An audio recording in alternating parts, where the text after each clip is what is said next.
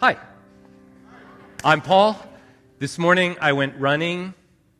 I went trotting. I don't really run. I trot. And I went running around Deerfield because thanks to the kindness of the Homer family, we are living in Deerfield this week. And as I was running this morning, I remembered the reasons that I really hated Deerfield and really loved Deerfield. A long, long time ago, I had a part-time job. After school, I had to drive a van full of kids from Northbrook to Libertyville.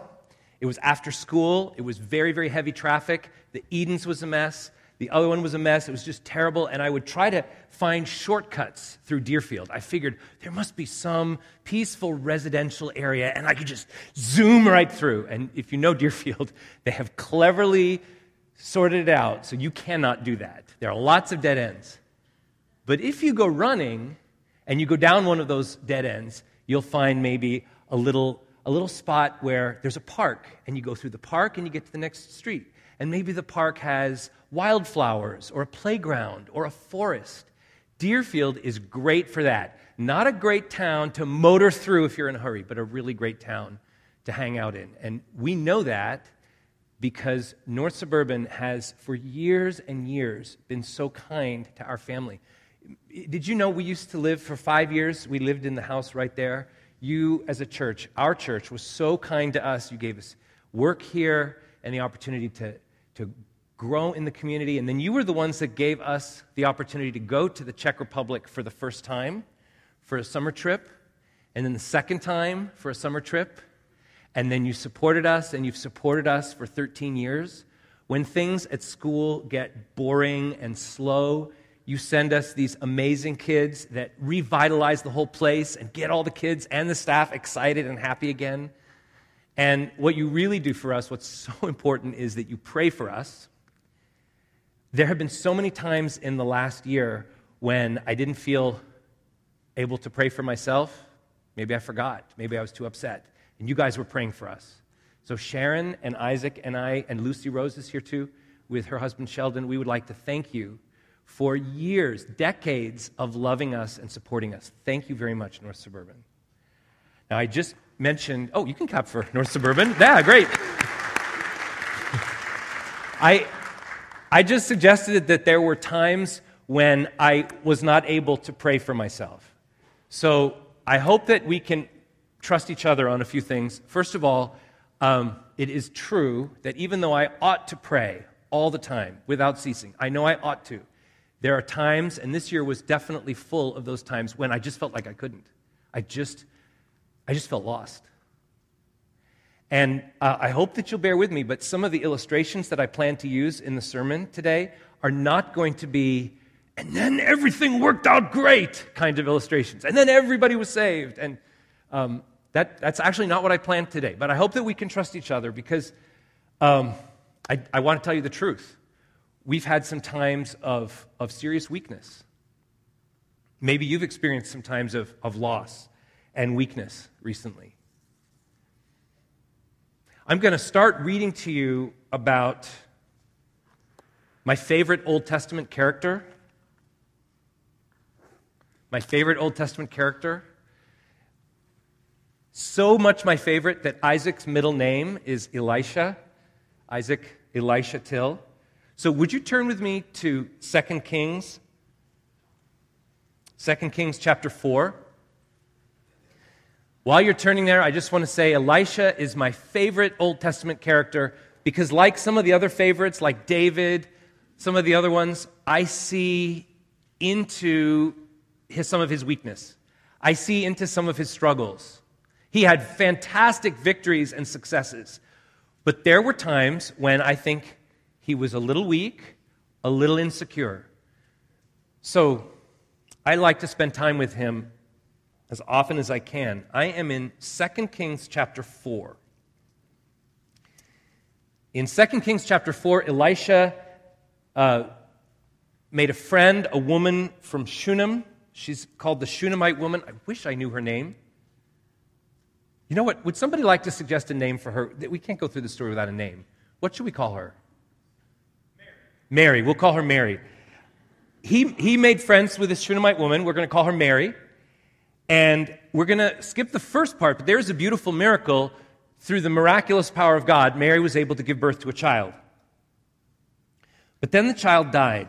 So now I'm in 2 Kings chapter 4, verse 17.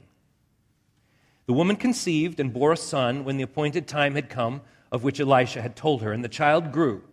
Now it happened one day that he went out to his father, to the reapers, and he said to his father, my head, my head. So he said to a servant, carry him to his mother. When he'd taken him and brought him to his mother, he sat on her knees till noon and then died. And she went up and laid him on the bed of the man of God. Mary had made a special apartment in her house, an apartment set aside for Elisha. So that's why he had a bed upstairs. The bed of the man of God, shut the door upon him, and went out. Then she called to her husband and said, please send me one of the young men and one of the donkeys, that I may run to the man of God and come back. So he said, why are you going to him today? It's neither the new moon nor the Sabbath. And she said, it is well. Then she saddled a donkey and said to her servant, drive and go forward. Do not slacken the pace for me unless I tell you. And so she departed and went to the man of God at Mount Carmel.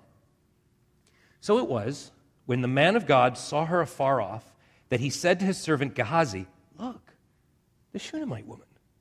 Please, run now to meet her and say to her, is it well with you? Is it well with your husband? Is it well with the child? And she answered, it is well. Now when she came to the man of God at the hill, she caught him by the feet, but Gehazi came near to push her away. But the man of God said, let her alone, for her soul is in deep distress, and the Lord has hidden it from me, and he has not told me. So she said, did I ask a son of my Lord? Did I not say, do not deceive me? Then he said to Gehazi, get yourself ready. Take my staff in your hand. Be on your way. If you meet anyone, do not greet him. If anyone greets you, do not answer him, but lay my staff on the face of the child. And the mother of the child said, as the Lord lives, and as your soul lives, I will not leave you. So he arose and followed her. Now Gehazi went on ahead of them and laid the staff on the face of the child, but there was neither voice nor hearing. Therefore he went back to meet him and told him, saying, the child is not awakened. When Elisha came into the house, there was the child lying dead on his bed. He went in, therefore, shut the door behind the two of them, and prayed to the Lord. And he went up and he lay on the child, and put his mouth on his mouth, his eyes on his eyes, and his hands on his hands. And he stretched himself out on the child, and the flesh of the child became warm. He returned and walked back and forth in the house, and again went up and stretched himself out on him. Then the child sneezed 7 times, and the child opened his eyes. And he called Gehazi and said, call the Shunammite woman. So he called her, and when she came into him, he said, pick up your son. So she went in, fell at his feet, and bowed to the ground, and she picked up her son and went out. Amen. I'm so thankful for the end of the story, but I'm not going to concentrate on the end of the story today. I would like you to try a thought experiment with me. And I actually recommend that you do this with a lot of Bible stories that you might have heard many times before. You know the ending. But could you do a thought experiment with me and imagine that you were Elisha at different points of the story and you really didn't know the ending? I'd like us to look at 5 points in the story, 5 moments in the story, and just imagine what it might have felt like. The first one, and the one from which we took the sermon name, is when Elisha very candidly says in verse 27 that he doesn't really know what's going on. He understands that the woman is in great distress, but he doesn't really know what's going on. He says, the Lord has hidden it from me. The Lord has not told me. Have you been there recently? I'll bet you have. I'll bet you've been in a place where you love the Lord, you trust Him, you've prayed, but the Lord has not answered your question. You see the distress, you would like an answer, you'd like an explanation. The Lord hasn't answered your question. He's not told you. did you know that these great men and women of the Bible, like Elisha, who could raise a person from the dead, did you know that they had that same experience that you and I have, that they had this experience of not knowing what God hasn't told me? The second thing I'd like you to notice is, I think Elisha. I think Elisha is a little wrong-footed in his first response. I'm not saying he's sinning. I'm just saying I'm not sure his first response was the best one. 29, he tells Gehazi to go out with the staff and lay the staff on the child. And the only reason I'm saying he's wrong-footed is because it didn't work. And he did something which sounds really cool, the staff of the prophet. And that kind of thing sometimes happens in the Old Testament. But it didn't work this time.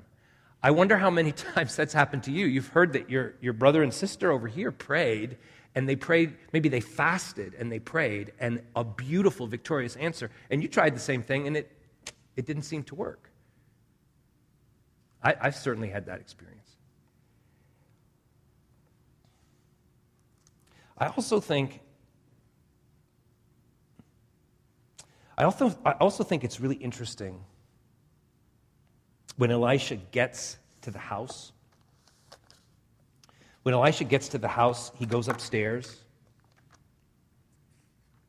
and he lays on the child, and the body gets warm, and then he gets up and he walks around. I've tried to imagine myself in Elisha's spot many times. Could you try to imagine that with me? You're praying for this child. You lay on the body. You feel it get a little warm, but the job's not done, and you get up and walk around. I'll tell you what's occurred to me, and maybe it's occurred to you. I would be racked with doubt. I would be torn apart because I would be thinking, why is the child warm? Are my prayers working, or is he just warm because I was on top of him? Was it me or was it God? Was it me or was it God? And I would definitely be walking around because I wouldn't know. Have you been in that position too? Have you prayed? And have you felt like maybe, but I don't really know? And could be, maybe I'm just making this stuff up. Maybe it's out of my own head. I have definitely been there. I would argue that throughout the whole life of Elisha, that's a theme of, actually, it's not totally clear. It's a little insecure. Do you remember how the whole story started? The woman had a miraculous child. Elisha said, what should we do for her? What should we do for her? And he was talking to Gehazi about whether they could maybe give her a gift or give them something special. And he didn't know. I thought he was a prophet. I thought he knew everything. I thought he could do like 3 wishes like a genie out of a bottle. No. That's not it. It's not genie out of the bottle stuff. It's people like you and me who don't know. They're weak. They're insecure. Why does God leave his people in those positions of insecurity and weakness? Why does he leave us in a position where we say, I don't know, he hasn't told me? I'd like to suggest 2 answers today. They will seem a little contradictory, but you're going to be patient with me. I think as I study this and as I study the New Testament, I think I'm beginning to get a picture of why God puts us in that position. The first reason is I think the Lord loves to let us take initiative. He loves to let us be creative and go out into the dark and try something new. I first of all see that all through the life of Elisha. Constantly, I see that as a theme, that Elisha is a man of initiative. Do you remember the beginning of his career? He was apprenticed to a prophet named Elijah, and when he knew that Elijah was about to be taken up to heaven, he said, I want a double portion of your blessing. I want a double portion. What do I need to do? Elijah said, okay, if you keep looking at me, and if you see me, and if your eyes are still on me when you go up to heaven, then you'll get it. That's a fantastic story because it shows that This man had a lot of chutzpah to say, I don't just want your power, I want double. And the response played on his ability to keep showing initiative. Okay, you want to do that? Fine, keep your eyes on them. Keep your eyes up there. Keep your eyes. If you can do that, we'll get it. That's a great start to his career. Another great moment in Elisha's career is when he's confronted by 3 kings in the wilderness. The kings are lost. They need help from a prophet. One of them is Jehoshaphat, the king of Judah, a holy and godly man, but the other 2, not so much. And when they say, we need some help, we're lost here in the desert, your prophet, get us out of here, Elisha's response is to the pagan king, to the king who wasn't following God, I don't think I even want to talk to you, but because of this godly king Jehoshaphat, and then he said, get me a musician. And somebody brings him a musician. He listens to the music, and the Lord speaks to him and helps them.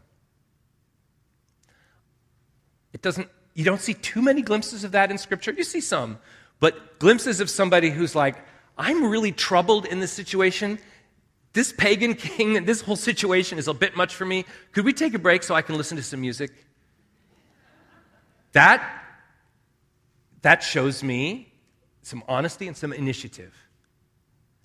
And when Elisha ministers to people, he often gives them the chance to take some initiative. For example, my favorite guy who's just like me, the guy who loses an axe in the river. If you don't know me very well, I lose stuff all the time.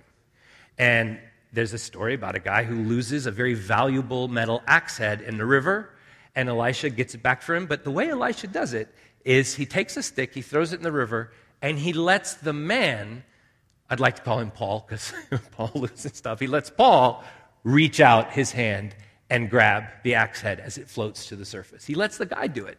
Towards the end of Elisha's life, a king comes to visit, and he tells the king to strike the ground with arrows, hoping that the king knows this is a spiritual moment, it's a supernatural moment, God's power is here, strike the ground. And the king's like, yeah, whatever. And Elisha's so angry because the king doesn't seize the moment and take initiative. God loves it when we take the initiative. He wants us to be like him. He's a creative God. He's a God that does bold, new, exciting things. He values you, he trusts you, and he invites you to take the initiative. So sometimes he hasn't told you exactly what to do because he loves you, and like a child learning to walk, a child learning to talk, he's giving you an opportunity to reach out, maybe make a mistake, fix it, go on, take initiative. And then, sometimes, our initiative is not enough. We're creative, but not creative enough to solve all problems. And we have a little bit of strength, but then that strength runs out, and we realize how weak we are. I'm very happy for Elisha and Mary, whose son was returned to her, but there are so many times when our prayers are not answered the way we want. Would you please turn with me to 2 Corinthians? 2 Corinthians chapter 12. 2 Corinthians 12, 9 and 10. And we're going to hear the testimony of another great man of God. And his name really was Paul. And his prayers, his repeated prayers, were not answered. After repetitive no answers, in verse 9, the Lord gave Paul some insight. He said to me, "My grace is sufficient for you, for my strength is made perfect in weakness. Therefore, most gladly, I will rather boast of my infirmities, that the power of Christ may rest upon me. Therefore, I take pleasure in infirmities, in reproaches, in needs, in persecutions, in distresses, for Christ's sake. For when I am weak, then I am strong." I mentioned that this past year there were many times when in weakness I found myself unable to pray. Let me tell you about one of those times. About a year ago, our daughter Lucy Rose married a wonderful young man who's sitting next to her right now. His name is Sheldon. And that wedding took place in Wheaton, and we were so thrilled. We came from the Czech Republic, and my best friend Mike, who lived out in Connecticut, he and his family were invited. But he was suffering from cancer. We communicated a little bit, and he said, I'm going to be at that wedding. I'm going to be there, Paul. He was the best man at my wedding. I was the best man at his wedding. He said, Paul, nothing is going to stop me from being at that wedding. But a few weeks before the wedding, we got a phone call from a friend of ours who's a doctor, and he said, Paul, Sharon, can you get out earlier? Can you come before the wedding? Because we don't think Mike has much time. We spent some time with Mike and his wife, and we spent some very precious days with them, and it was clear he was not going to come out to Chicago for this wedding. We prayed. We laid hands on him. We anointed him with oil. We begged the Lord. We begged the Lord for his healing. Sharon and I went on to Wheaton, and Lucy Rose and Sheldon got married. What a fantastic honor to be the father of the bride. It was just a thrill and a joy. But in my heart, I was thinking about my friend Mike, whose oldest daughter, not too much different in age from my Lucy Rose, his oldest daughter is dating somebody very seriously, and I just said to the Lord, it is absolutely clear to me that my friend Mike has to have that same joy, and his daughter Isabel has to have that same joy of being there, father and daughter on her wedding day. Lord, you've got to make that happen. It's so clear to me. And in September, he died. So I came out for the funeral. And I don't understand why the Lord did that. I don't understand. Are you in a similar position? Have you just been hit with something? Is there somebody suffering right now in your family? Have you just lost somebody? Have you lost something that's precious to you? I still don't understand it.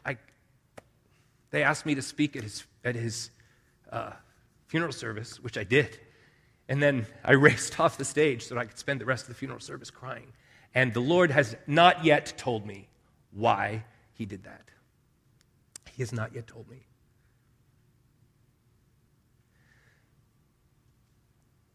He has said, my grace is sufficient for you, for my strength is made perfect in weakness.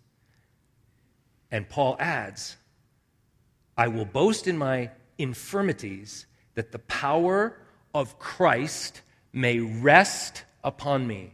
I've seen another translation, may dwell, live. The power of Christ may rest upon me. Is it possible that the deeper, more important reason why we experience these mysteries is so that the power of Christ will rest upon us, will dwell upon us?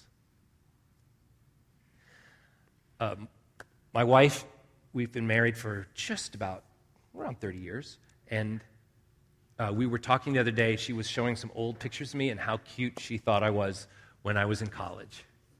That's really great. It's not true anymore.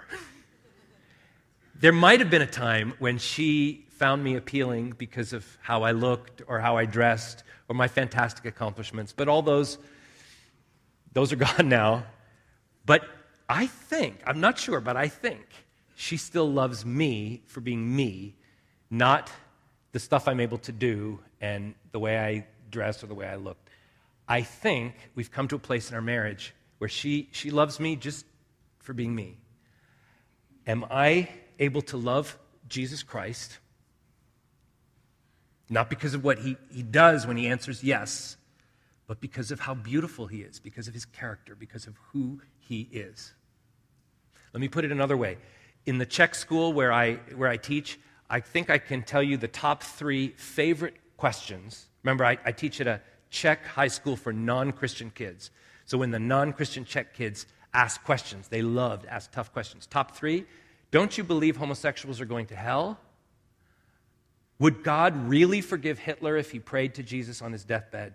And the big one, number 1, how can there be a God who loves and has power when there's so much evil in the world? Have you heard that question a few times before, maybe? How can there be a God who who is loving and powerful, and there's so much evil in the world, and he hasn't done anything about it. How could there be such a God? Over the last couple of years, trying to prepare myself for my students, I've been praying on that, and I believe God has said, I am not going to give you a clear, logical answer. I'm not going to give it to you. I'm not going to give it to you to share with the Czech students. You're not going to be able to write a formula on the board to teach them. Share this with them. I don't plan on giving you the exact answer. I plan on coming as one of you and being with you. That's what I did when I sent Jesus Christ. You're angry, you're upset about the evil and suffering in the world. I know. My son Jesus Christ experienced it personally. He's there with you, experiencing betrayal, loss, suffering, death. He knows it personally. He's experiencing it with you. 2 questions. Paul, I'm asking myself, Paul, do you want the power of Christ to dwell in you, to rest on you? Paul, is that what you want? Then you may be about to experience some times of insecurity and weakness when it doesn't feel like he's speaking to you. And now I'll turn it around. Are you experiencing some insecurity, some weakness right now? Do you feel like he's not speaking to you right now? Maybe it's because the power of Christ is about to dwell upon you richly. I understand there's a new tradition at church, which is that you can text the preacher during the sermon, and we couldn't get the text thing going. So I'm a teacher. You could put up your hand. And we got a couple minutes if you'd like to ask me a question. Would anybody like to ask a question?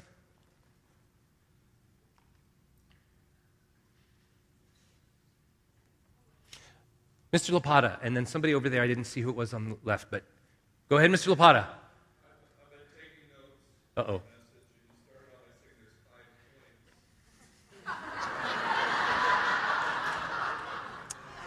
Mr. Lapata, I do have a good answer to that.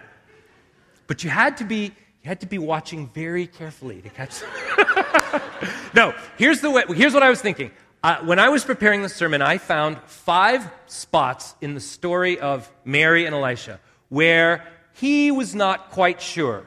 But what I didn't do is make it totally clear what the 5 were. Let me tell you what the 5 were. The first one, I think, is when in verse 13. You want to go back to 1 Kings 4? 2 Kings 4. 2 Kings 4, verse 13, he says, what can I do for you? He says to the woman, what can I do for you? And he's not really sure what nice thing he could do for Mary. And then the second one, in verse 14, when Mary leaves, he says to his servant Gehazi the same thing. What should we do for this gal? 2 times in a row, this all-knowing, super-powerful prophet doesn't really know what to do. Remember, I'm not talking about sin. I'm not talking about anything bad. I'm just saying, like Paul Till, he's not sure what to do, and God is not showing him clearly.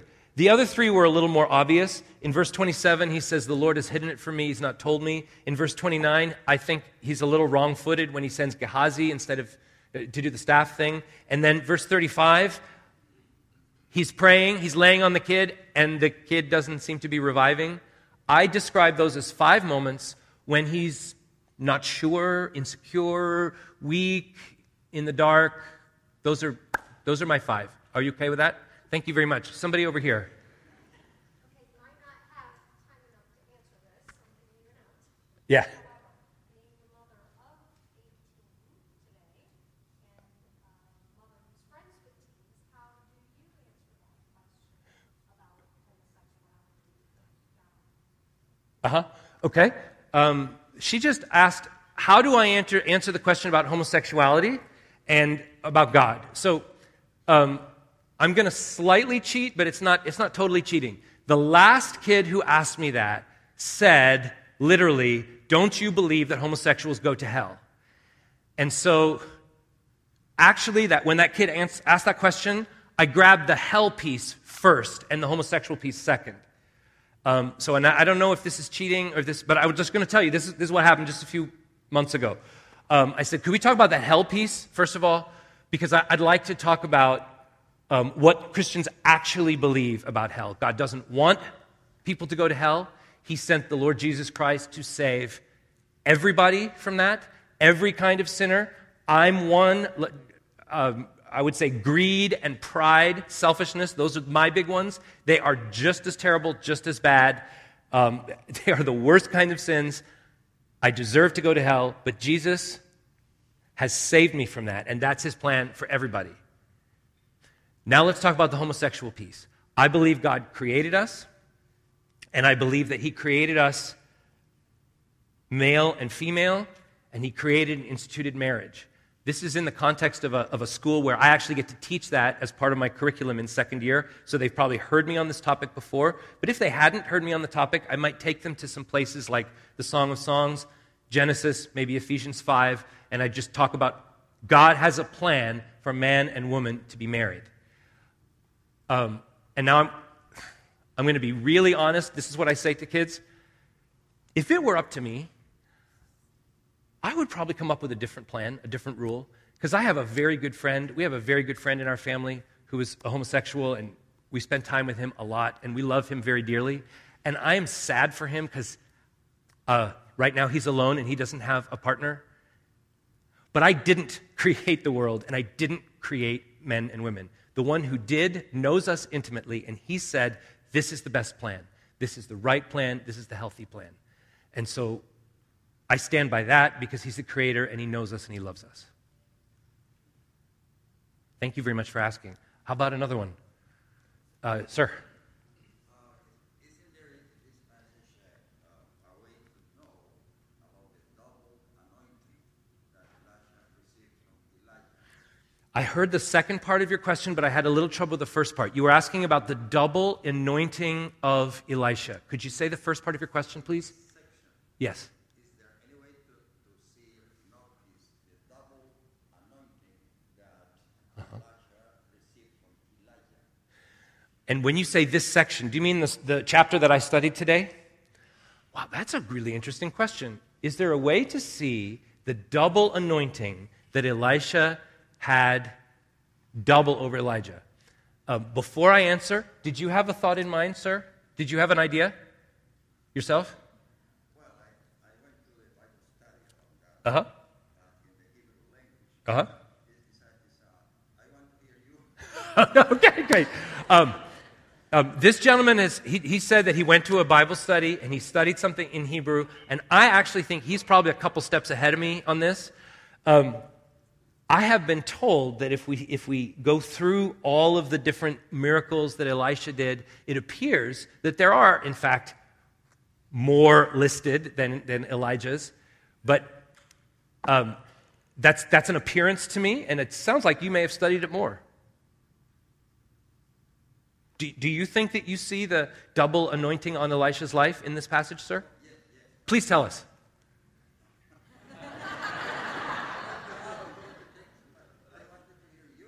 Okay.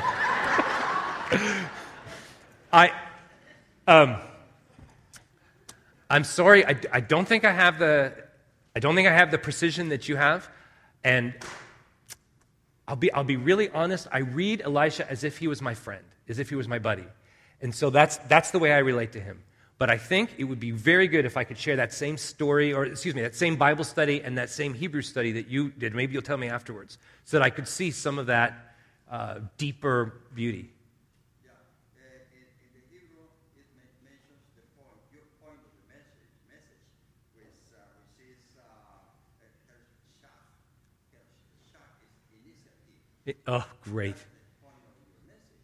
And Elisha was afraid. He asked about Elijah to give him the double portion. Yes. But at the end, he was afraid of that double portion because he was not prepared for that. Uh-huh. He was ambitious, but not prepared for that. So he went into some kind of hesitation. That hesitation produced the point that you are making very, very well today. Thank you. That is very interesting. I'm going to be studying that. Thank you very much. I think we could probably do one more. Mr. Lapata.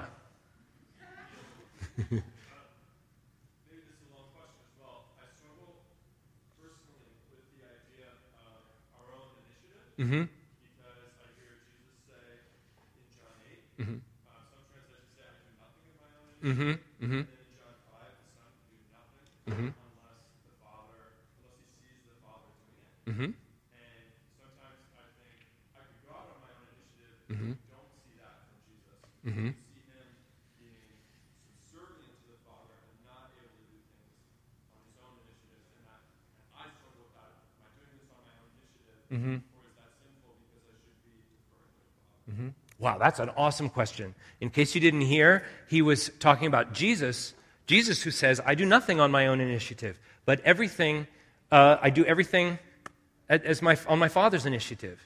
And Joel says he struggles because sometimes he's not sure, is he doing everything on his initiative, his own initiative, or is it really the initiative of the Lord? That's a fantastic question. The first thing I'd like to suggest is that our goal is to be so in step with the Lord that it's like the fruit on the vine. We're the branches, but he's the vine, that we have that level of unity. So I think you and I would totally agree on that. But especially as I study the book of Acts and then the epistles, when we find out what the guys are doing, I don't think they're necessarily going out on their own initiative, but they're taking steps and then sometimes taking a step back and taking a step over here and sometimes taking a step back. Sometimes they do exactly what an angel or the Holy Spirit tells them, like Philip, who goes and races after the chariot. An angel told him to do that. But sometimes they think, I'd like to go into this city, and then the Holy Spirit stops them. I'd like to go with this partner, and then they don't go with that partner, they go with another partner. So if I look at the whole of the New Testament, there must be a way that I can be the branch attached to the vine, that the fruit comes naturally because I'm in total unity with him. And yet, when he hasn't told me what to do, trusting him, I can step forward. I'm reminded of an illustration. A friend of mine gave me this illustration. It's not with me. You're taking a step. You're not sure if it's your own initiative or not. Think about your hand, and you've got the 4 fingers, and the 5th is the thumb. You want to grab that new thing, and you're not totally sure because no angel has spoken to you, and you haven't heard an audible voice from God.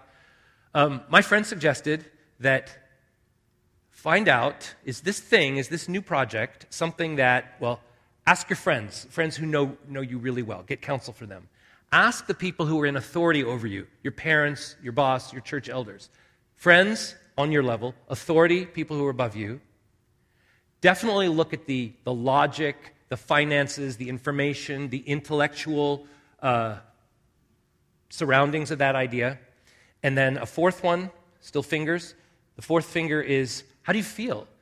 What do you feel in your spirit? And the 5th one, the one that balances, is check this plan of yours, check this initiative of yours with Scripture, this specific written word of God. Because you may feel great, and your smart brain may have worked out a great plan. Does it jive with Scripture? Now, if you're moving out into an initiative without the clear spoken voice of God, but you're trying those things the way I would hold a coffee cup with all 5, I think you might be learning how to be in step with the Father the way Jesus was always in step with his Father. Thank you very much for asking me such challenging questions. Thank you for your patience, and thank you for supporting me and my family and my school. God bless you.